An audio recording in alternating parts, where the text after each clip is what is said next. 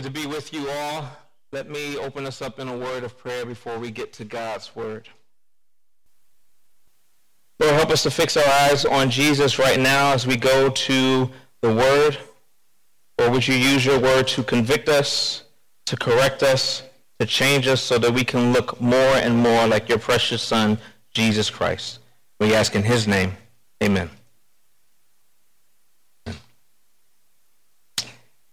Let me tell you what I wish I'd known when I was young and dreamed of glory. You have no control who lives, who dies, who tells your story. If that's a little bit familiar to you, then maybe you've seen Hamilton before. These were the words from President Washington to a young Alexander Hamilton in that famed musical that bears Hamilton's name. And in this portion of it, President Washington is trying to impart some wisdom to this young, zealous Hamilton who's ready to take on the entire world with the aim of not missing his shot and wanting the entire world to know his name. But if you're familiar with the story of Hamilton, you know that his zeal runs him to the brink. And though it's entertaining, it's a cautionary tale.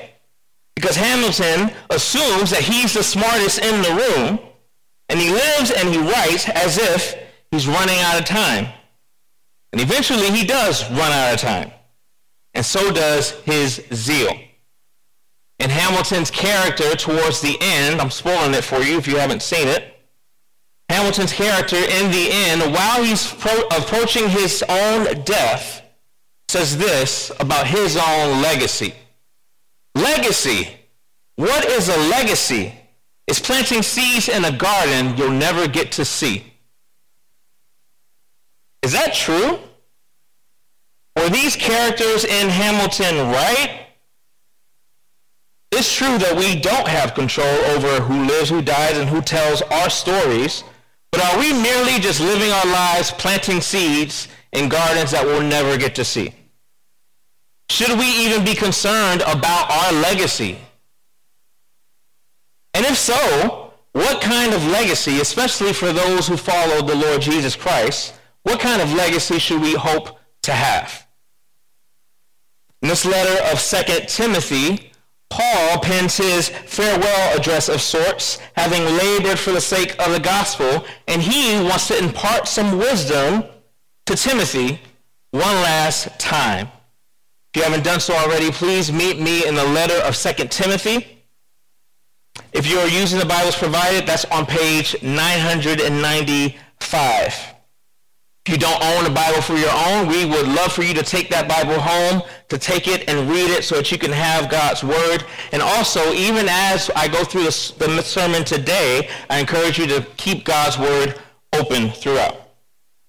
This letter of 2 Timothy was written by the Apostle Paul, and most scholars believe that this was the last letter that he wrote.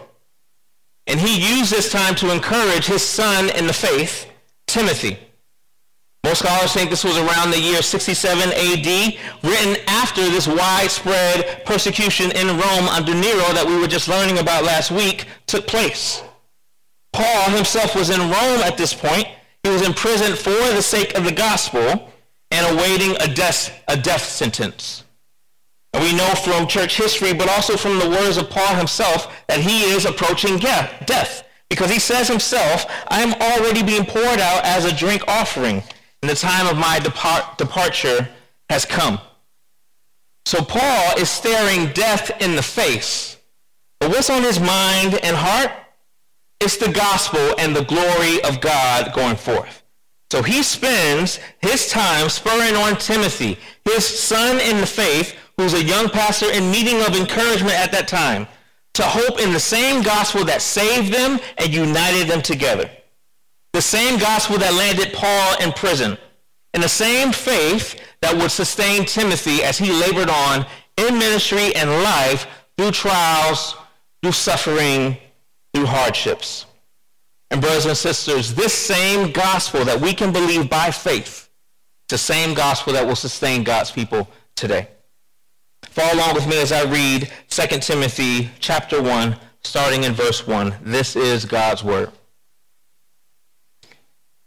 Paul, an apostle of Christ Jesus by the will of God, according to the promise of life that is in Christ Jesus. To Timothy, my beloved child, grace, mercy, and peace from God the Father and Christ Jesus our Lord.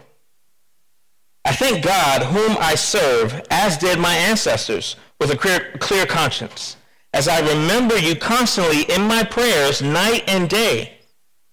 As I remember your tears, I long to see you, that I may be filled with joy. I'm reminded of your sincere faith, a faith that dwelt first in your grandmother Lois and your mother Eunice, and now, I am sure, dwells in you as well. We'll focus our time in God's word on those first 5 verses. And if you are taking notes, you can write this down as the main idea. God's people, by God's grace, can leave a legacy of sincere faith. God's people, by God's grace, can leave a legacy of sincere faith. And we'll walk through the passage in 3 main points, or 3 main truths about sincere faith. We'll talk about it as we go through it. First of all, God is the source of sincere faith. Secondly, the gospel is the substance of sincere faith. And lastly, sincere faith must be stewarded. It must be stewarded well. So first of all, God is the source of sincere faith. In this letter, Paul begins by introducing himself, and he describes himself as an apostle. Paul is known as the apostle to the Gentiles, and this type of introduction would have been common in the rest of Paul's letters. Paul will go on to be used by God to do just what Jesus called his followers to do in Acts 1, verse 8, where Jesus says, "But you will receive power when the Holy Spirit comes upon you, and you will be my witnesses in Jerusalem and all Judea and in Samaria and to the end of the earth." But if you know Paul was a very unlikely candidate to be an apostle. Paul, before he was an apostle, before he was a minister of the gospel, was a Pharisee. He was a zealous Pharisee. And you can read about his miraculous conversion in places like Acts chapter 9, or in Acts chapter 22, or in Acts chapter 26, or in Galatians 1. But hear what Paul says about himself in Philippians chapter 3. "Circumcised on the 8th day, of the people of Israel, of the tribe of Benjamin, a Hebrew of Hebrews, as to the law, a Pharisee, as to zeal, a persecutor of the church, as to righteousness under the law, blameless. But whatever gain I had, I counted as loss for the sake of Christ."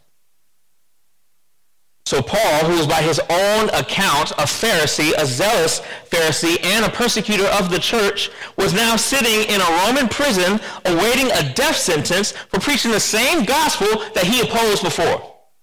How does that happen? Well, that happens because the Lord is in the business of turning his enemies into his faithful workers. And Paul doesn't even leave us in the dark about just how this happens. Look again at verse 1 of 2 Timothy chapter 1. It says, "Paul, an apostle of Christ Jesus, by the will of God." Paul makes it clear that the source of faith in the Lord Jesus Christ is the will of God.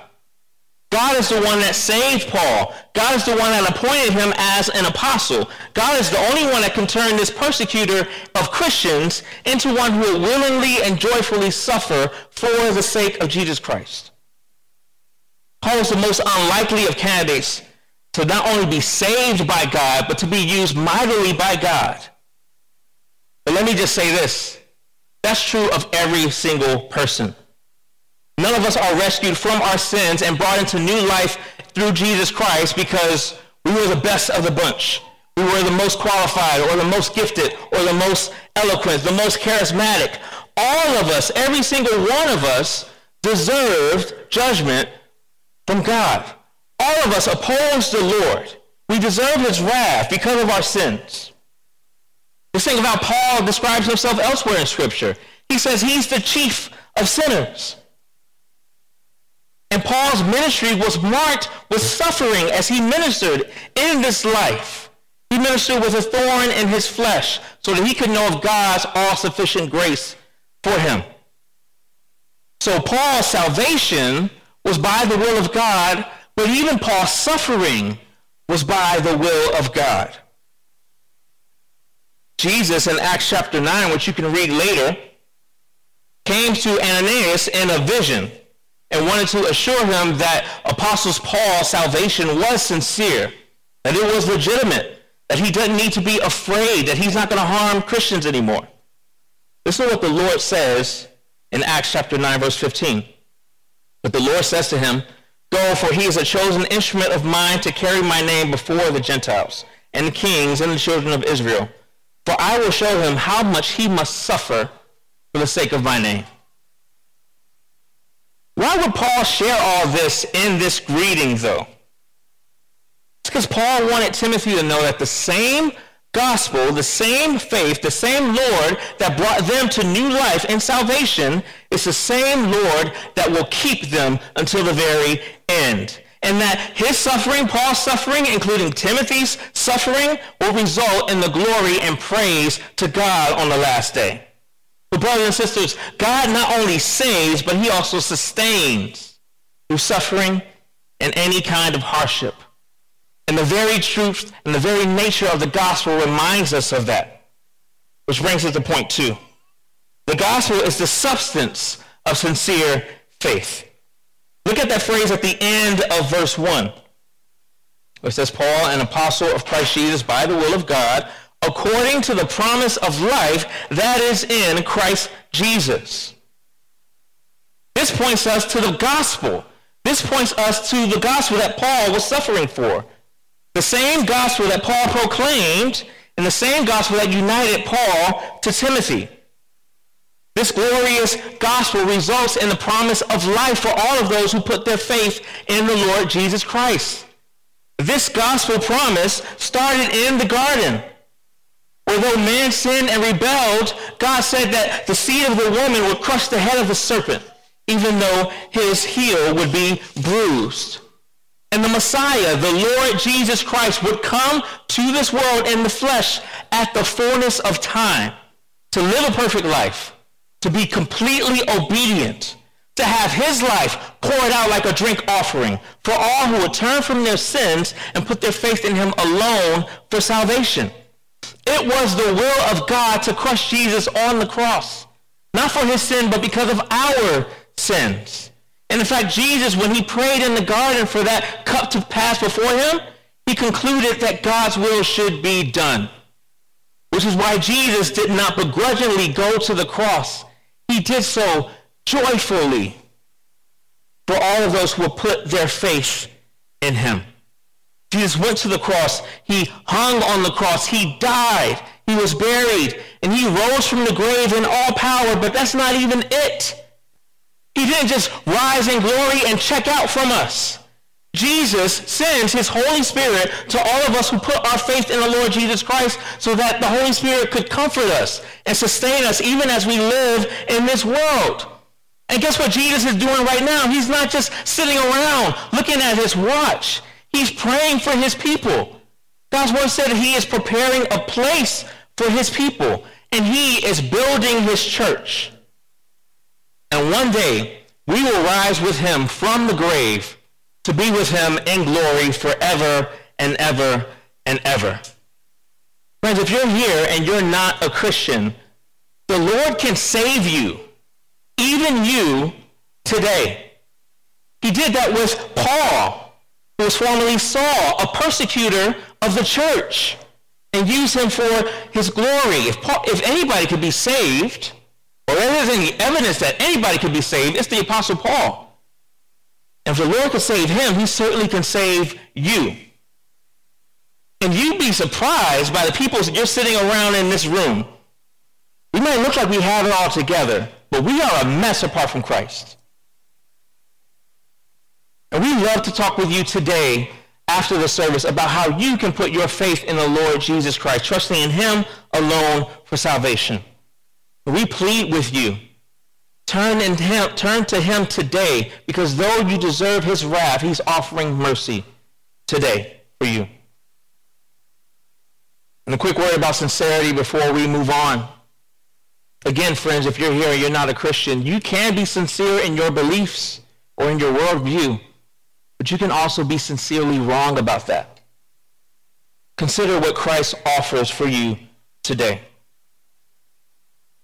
For my brothers and sisters, the Lord will make good on all of his promises. Every single area of your life, he is going to resurrect at the last day. Every single tear will be wiped away from your eyes. The Lord will bring life to every part of your life.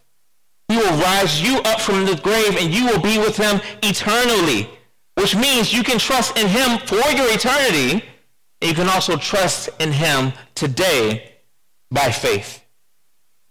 Look at verse 2, where Paul says to Timothy, my beloved child, grace, mercy, and peace from God the Father and Christ Jesus our Lord. Paul is referring to the blessing of Aaron in the book of Numbers chapter 6, verse 24, where it says, the Lord bless you and keep you. The Lord make his face shine upon you and be gracious to you. The Lord lift up his countenance upon you and give you peace. But because of the gospel, like Timothy, we have grace, mercy, and peace from God the Father through our Lord Jesus Christ today, right now. That's our standing before the Lord right now, Christian. You are a blood-bought son or daughter of the King. You have grace, mercy, and peace with him through Jesus Christ. Brothers and sisters, grace and peace is not merely a greeting or something you can put at the conclusion of an email. Grace, mercy, and peace is ours because of Jesus and his sacrifice for us, because he's merciful towards us. And that was all the Lord's doing. He's the source of faith, of sincere faith. And the gospel is the substance of sincere faith. So then how shall we live? What shall we do? Which brings us to point 3. Sincere faith must be stewarded. Sincere faith must be stewarded. If you're thinking this is going to be an especially short sermon, I apologize, it won't be. The balance of our time will be spent on this third point. God is the source of our faith. And the Bible teaches that salvation is of the Lord and from the Lord. So the faith is not ours to do whatever we want with it, but rather it's to be rightly managed, to be stewarded and guarded carefully. As many of you know, my family moved up a few months ago to the Maryland area. And lots of people in this room are very familiar with moving boxes, with packing tape, with finding scissors, and then refinding them, buying stuff that you thought you had and you lost, and then you buy new stuff and you find it again, right? Labeling your boxes, etc. It's a lot, including the discussions, low-key arguments you might have with your spouse about what you should keep and what you shouldn't keep. But this time around, we use a moving company to help move all of our belongings from South Florida to Maryland, and I'm glad that we did that. But the job of the moving company was to receive our belongings and to deliver it. That's it. It wasn't their job to ask me, Tony, why do you have so many books? Which is a fair question, but that wasn't their job. And no one really had to ask, like, are the contents in this box, are they really fragile, or did you just write that? That's none of their business. It was their job to receive it, to handle it with care, and to make sure that it was delivered. And the faith in the Lord Jesus Christ should be received, handled with care, and faithfully delivered. This passage emphasizes that in so many different places. Just look again at verse 1, where Paul says he's an apostle by the will of God. Or even in verse 3, which I'll read now. I thank God whom I serve, as did my ancestors, with a clear conscience, as I remember you constantly in my prayers, night and day. Now, some of us might be thrown off by that phrase, as my ancestors did, that Paul uses here. We might find that a little puzzling. We don't really have any accounts of Paul's parents being faithful followers of Jesus or those who hoped in the coming of the Messiah. But what Paul is doing here is just what the writer of Hebrews did in chapter 11, which we just heard a few minutes ago in the scripture reading. He's saying that faith in the promised Messiah that was concealed has now been revealed. And the forefathers and mothers in the faith who had faith in the coming of the Messiah, we as Christians are living out the faith that they had. And as Hebrews 11:6 says, without faith it's impossible to please God. That means that since God's word and his promises were sufficient for people like Abraham and Isaac and Moses and David, his word is sufficient for Cheverly Baptist Church. Brothers and sisters, pray not only as we gather as a church, but as we scatter during the week, that we would truly be people of the word who stand on his promises, who receive his word, handle it with care, and willingly deliver it to those around us. The faith did not start with us, and it should not end with us. And Paul wanted to make sure of that in his life with Timothy. That's why he calls Timothy his son in the faith. He became a spiritual father for Timothy. He discipled him, he encouraged him, he corrected him, even from a cold Roman prison. He was trying to spur on Timothy in the faith. He prayed for him constantly, and he longed to see him that his joy would be made full, and he wanted Timothy to press on in the faith. And we all need somebody like Paul in our lives, don't we? Someone who's a little further along that will remind us that we just need to be faithful. God will sort it all out. Somehow, some way. Just keep going. We all need people to commit to pray for us, right? And Paul says that he thanked God constantly as he remembered Timothy in prayer day and night. He's not praying to get released from prison. He's praying for Timothy. This should remind us that our lives and even our ministry should be marked by prayer. Paul didn't just preach the gospel to people. He was a man committed to fall on his knees and his face and pray to the Lord of all heavens. I think this should remind us of a few things by way of application. It's okay to tell people that you've been praying for them. It really is. Some time ago, in fact, this was maybe a year or so ago, when we were still down in South Florida, I got a call from my grandmother on Sunday morning. I missed her call. I called her back to see what's going on, what's happening. And she said, "Oh, nothing. I just called you to let you know I've been praying for you." That was it. Right before I was going to preach. I don't know how that sermon went, by the way, but who cares? My grandma was praying for me. That was enough. I was soaring at that point. Or even another dear sister in that same church who every time we see her, she says, "I've been praying for you, and I pray for you all every single day." She wakes up at 4 a.m. to do so. What a blessing it is to hear from people that we know and love that they are going to the throne of grace on our behalf, even when we didn't ask them to do so. Church, let's remain in prayer for one another. Let's find ways to do that. Using the membership directory, for example, or using your time in small groups to pray. Or if you know that you have members of these small groups, then commit to praying for them. Or even people that you serve with alongside in ministry in various different ways. Commit to be praying for them. And then tell them that you're praying for them. One other thing we can do is that we can come to church with the aim of, I'm going to walk away with at least one prayer request from somebody. Maybe they don't ask me to directly pray, but I've caught up with them enough to know this is a way that I can pray for them. And if you're one of those like me who loves to pray for people, but you often forget when they leave your sight, pull them aside and pray for them on the spot. You have permission to do that. And many of us are doing that as well. We all need the encouragement that the Lord provides through prayer. And it seems like Timothy needed this encouragement as well. Look at verse 4.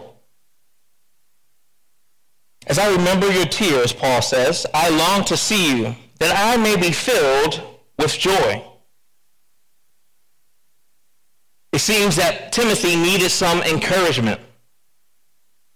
And Paul was willing to give Timothy words of encouragement, not only in this letter, but also in 1 Timothy, where he's encouraging him to not let anyone despise his youth, for example, or to watch out for false teachers, for example, or to endure hardships for the sake of the gospel. And Paul here says that he remembers Timothy's tears. Maybe from a hard ministry season that Timothy would have endured, or maybe even tears from the last time that Paul and Timothy would have saw each other. Most scholars believe that around 62 AD, so several years before 2 Timothy, is when Paul commissioned Timothy to be the pastor of the church in Ephesus. And Timothy probably thought, I can't do this without you, or what's going to happen to you in the midst of all this persecution? This shows that they had a brotherly love and affection for each other that was rooted in the gospel that they shared. And Paul was stewarding the faith well by investing his life into the life of Timothy, his son in the faith. Do you have someone like that who can invest into your life and speak into your life like that? A quick glance around our church, you'll notice that in our church, we have lots of kids. And we love the fact that we have lots of kids. That also means we have lots of younger families. And those young families tend to have lots of kids themselves. Lots of stuff to do. Lots of full schedules. Lots of things that you're trying to sort out in your lives. But there's a lot of wisdom already in our congregation from those who are a little further along that can encourage us in the faith. So brothers and sisters, may we continue to strive to be a place where those generational gaps are not that important among us. Where those age gaps are not obstacles but opportunities to show love and sincere unity for one another. For us to learn from each other and point each other to Christ. May this be a church where we not only long to disciple other people, but where we long for people to disciple us as well and be good stewards of the faith that's been delivered to us. So dear older saints, and I will not put you in any category. You can place yourselves in that category if you would like to. But let me just say, in case you didn't know, our church needs you. We have not moved beyond you. We need your wisdom. We need your joy. We need your steadfast hope. And everything's going to be fine. The Lord's going to sort it out. Brothers and sisters, notice that there is not an age requirement here. We can try to figure out how old Paul was and how old Timothy was at this time, and we can figure those things out and speculate, but that's not the point. The point is that Paul took spiritual responsibility for Timothy. That's the point. And some of us may love to disciple or pour our lives into other people, but we may find it a hard thing to be on the receiving end of that. We might think that this is sort of hierarchy, and if someone disciples me, then what does that say about me? Let's kill all that if there's any of that among you. We need to make room in our lives for the sake of these kind of relationships to happen and to flourish. So brothers and sisters, give yourselves to the church. Give yourselves to each other. As Charles Spurgeon once said, concerning these kind of relationships we should have in the church and with one another, he says this: give yourself to the church.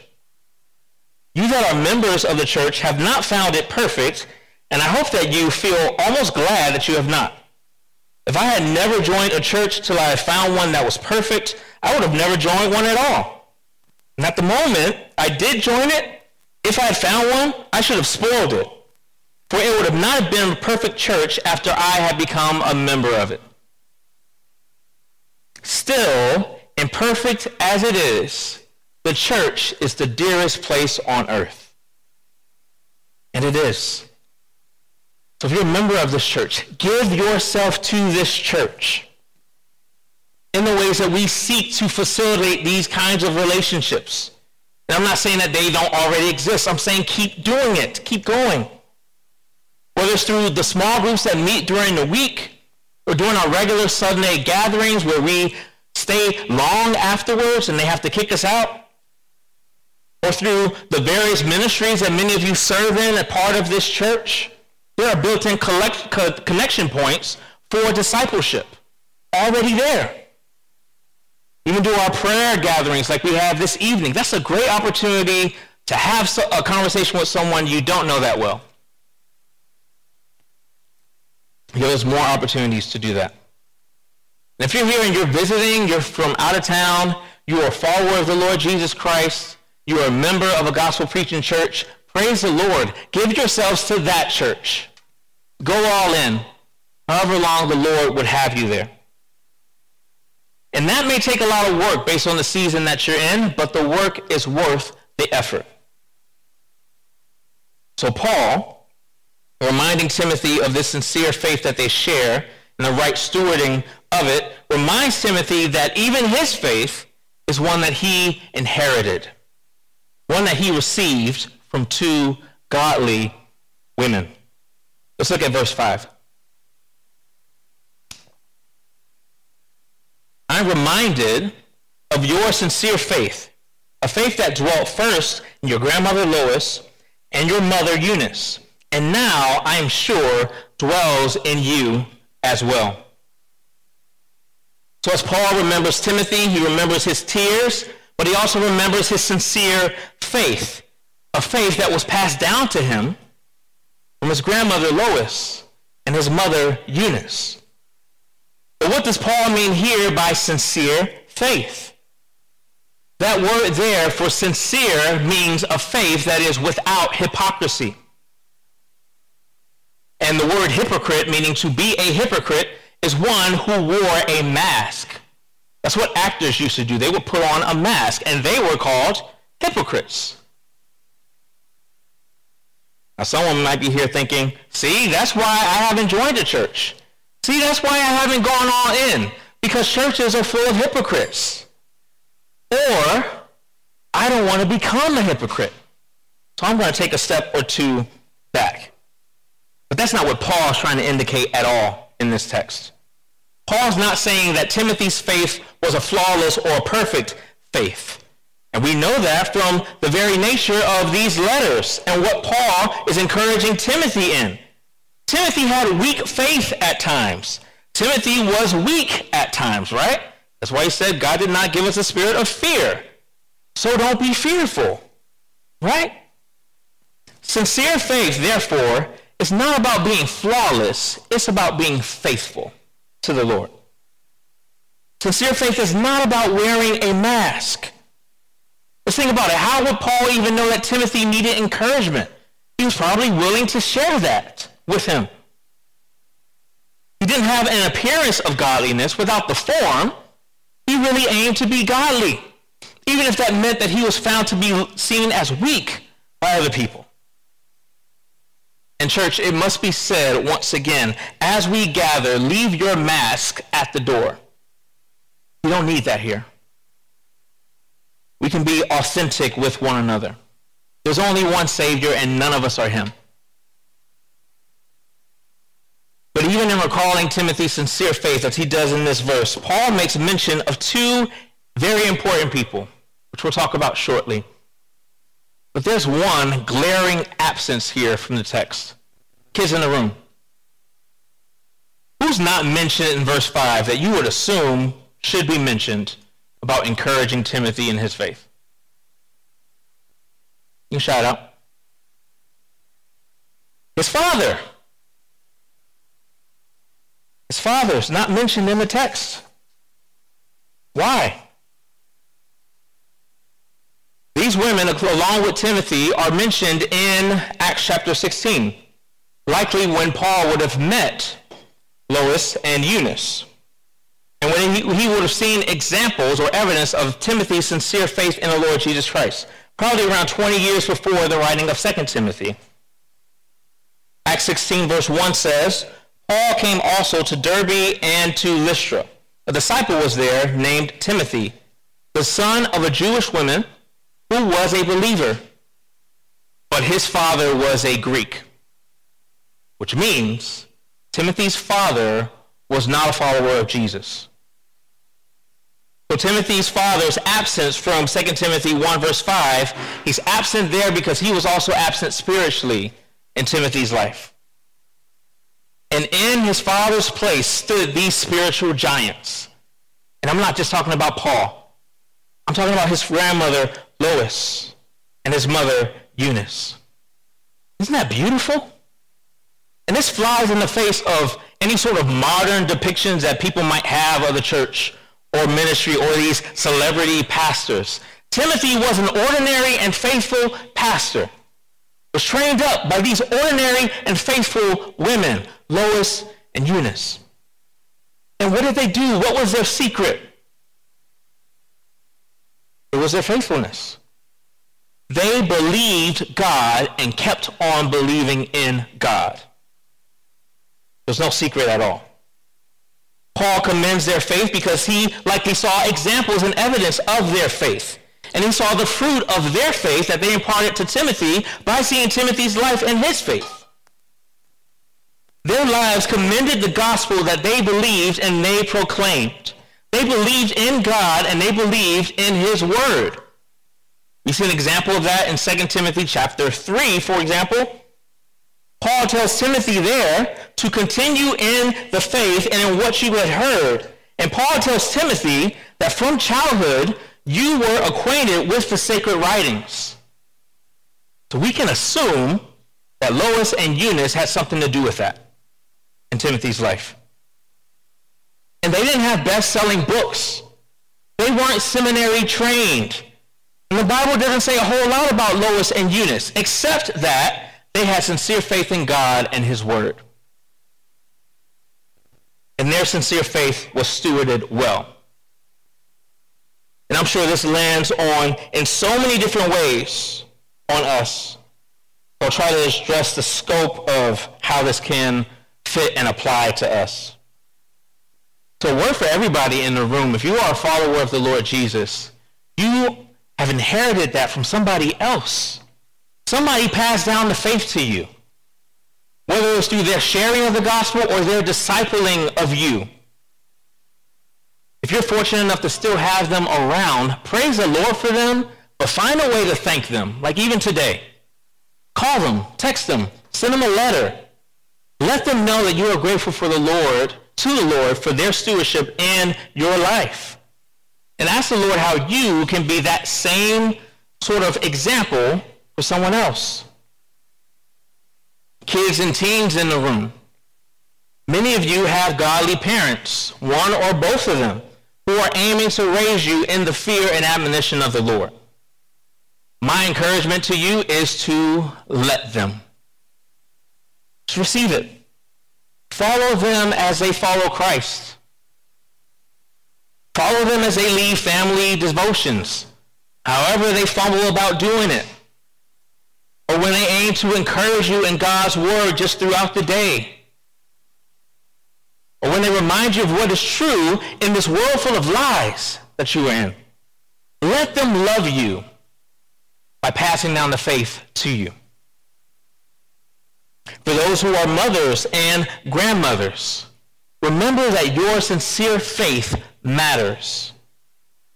The ordinary and even mundane means of trying to impart the faith to your children or your grandchildren may seem like it's not getting anywhere at times.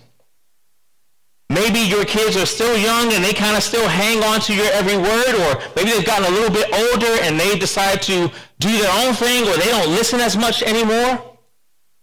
Maybe your kids are long gone from your home, and now your role is one as a prayer warrior for your sons and daughters. Press on in the faith, even if you don't see immediate results. The Lord sees. Trust that he is working even when you go to bed exhausted from the day. Serve your families well and rest in his faithfulness. And having said that, some men in the room may be acquainted with this passage for another reason, because you want to raise your kids in the fear of the Lord, but you're doing that by yourselves. I pray that you are encouraged from this passage that the Lord is truly faithful.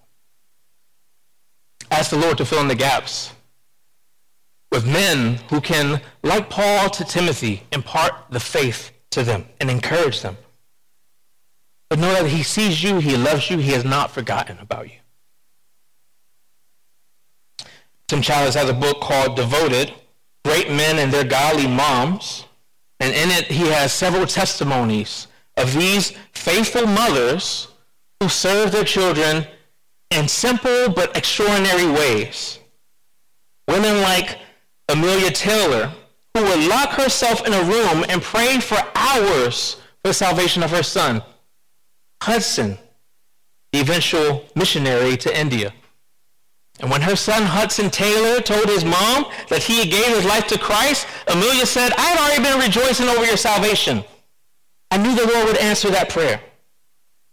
Or women like Mary Borden, who blessed her son, William Borden, as he left school and this life of prestige that he was going to inherit because he wanted to go share the gospel with people who had never heard it.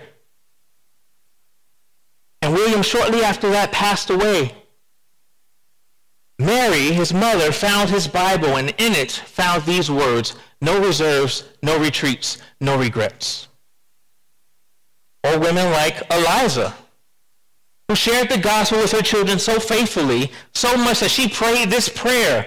Now, Lord, if my children go on in their sins, it will not be from ignorance that they perish. And my soul must bear a swift witness against them at that day of judgment if they not lay hold of Christ. Her son, Charles Spurgeon, heard that prayer and remembered that. And the Lord used it in his life. And Spurgeon, reflecting on the impact of his mother, said, never could it be possible for any man to estimate what he owes to a godly mother. I think we all can say amen to that. Press on, dear sisters. To the husbands and fathers among us, the Lord calls us to be a faithful presence in our home. We are called to lead our families. We're called to lead them, to feed them, to guide them, correct them, and protect them. And that includes spiritually. If you are doing that, brothers, press on. Keep going. The Lord is faithful. And if you feel that, brother, that you have not been doing that well, start today. Your family needs you. They're waiting for you to lead in this way. Parents who feel like you've done your very best with your kids to impart the faith to them, and they've decided to go their own way. Trust that the Lord sees you, that he loves you, that he hears your cries for your sons and daughters. Continue to pray for them and rest in God's sovereign arms as you do so. And for those who don't have children, or maybe you walk in here and you kind of get overwhelmed by the fact that there are so many kids among us. Maybe you feel like this doesn't really quite land on you as well. Let me just say, the role of stewarding these children, these teens that we have in the church, is not just for the parents, it's for the whole church. So encourage the parents, pray for the parents. Find ways to connect with or communicate with the children and teens. Try to encourage them. Maybe they'll hear something from you that their parents have been saying for years in a way that will encourage them. And parents, if that happens where you hear something and you're like, I've been saying that, like, just keep it in. You don't need to, anyway, you get me. So find ways to encourage them. And serve in children's ministry. Amen? Be a great way to encourage the families among us. All of us can steward God's word and the faith well by making God's word come to bear in every area of our lives. We pray that we will all aim to do that. Let me share one final point of application. If you're still thinking like, all right, so what do we do with this? What does this mean? One final thing. Share the gospel and be willing to share your lives.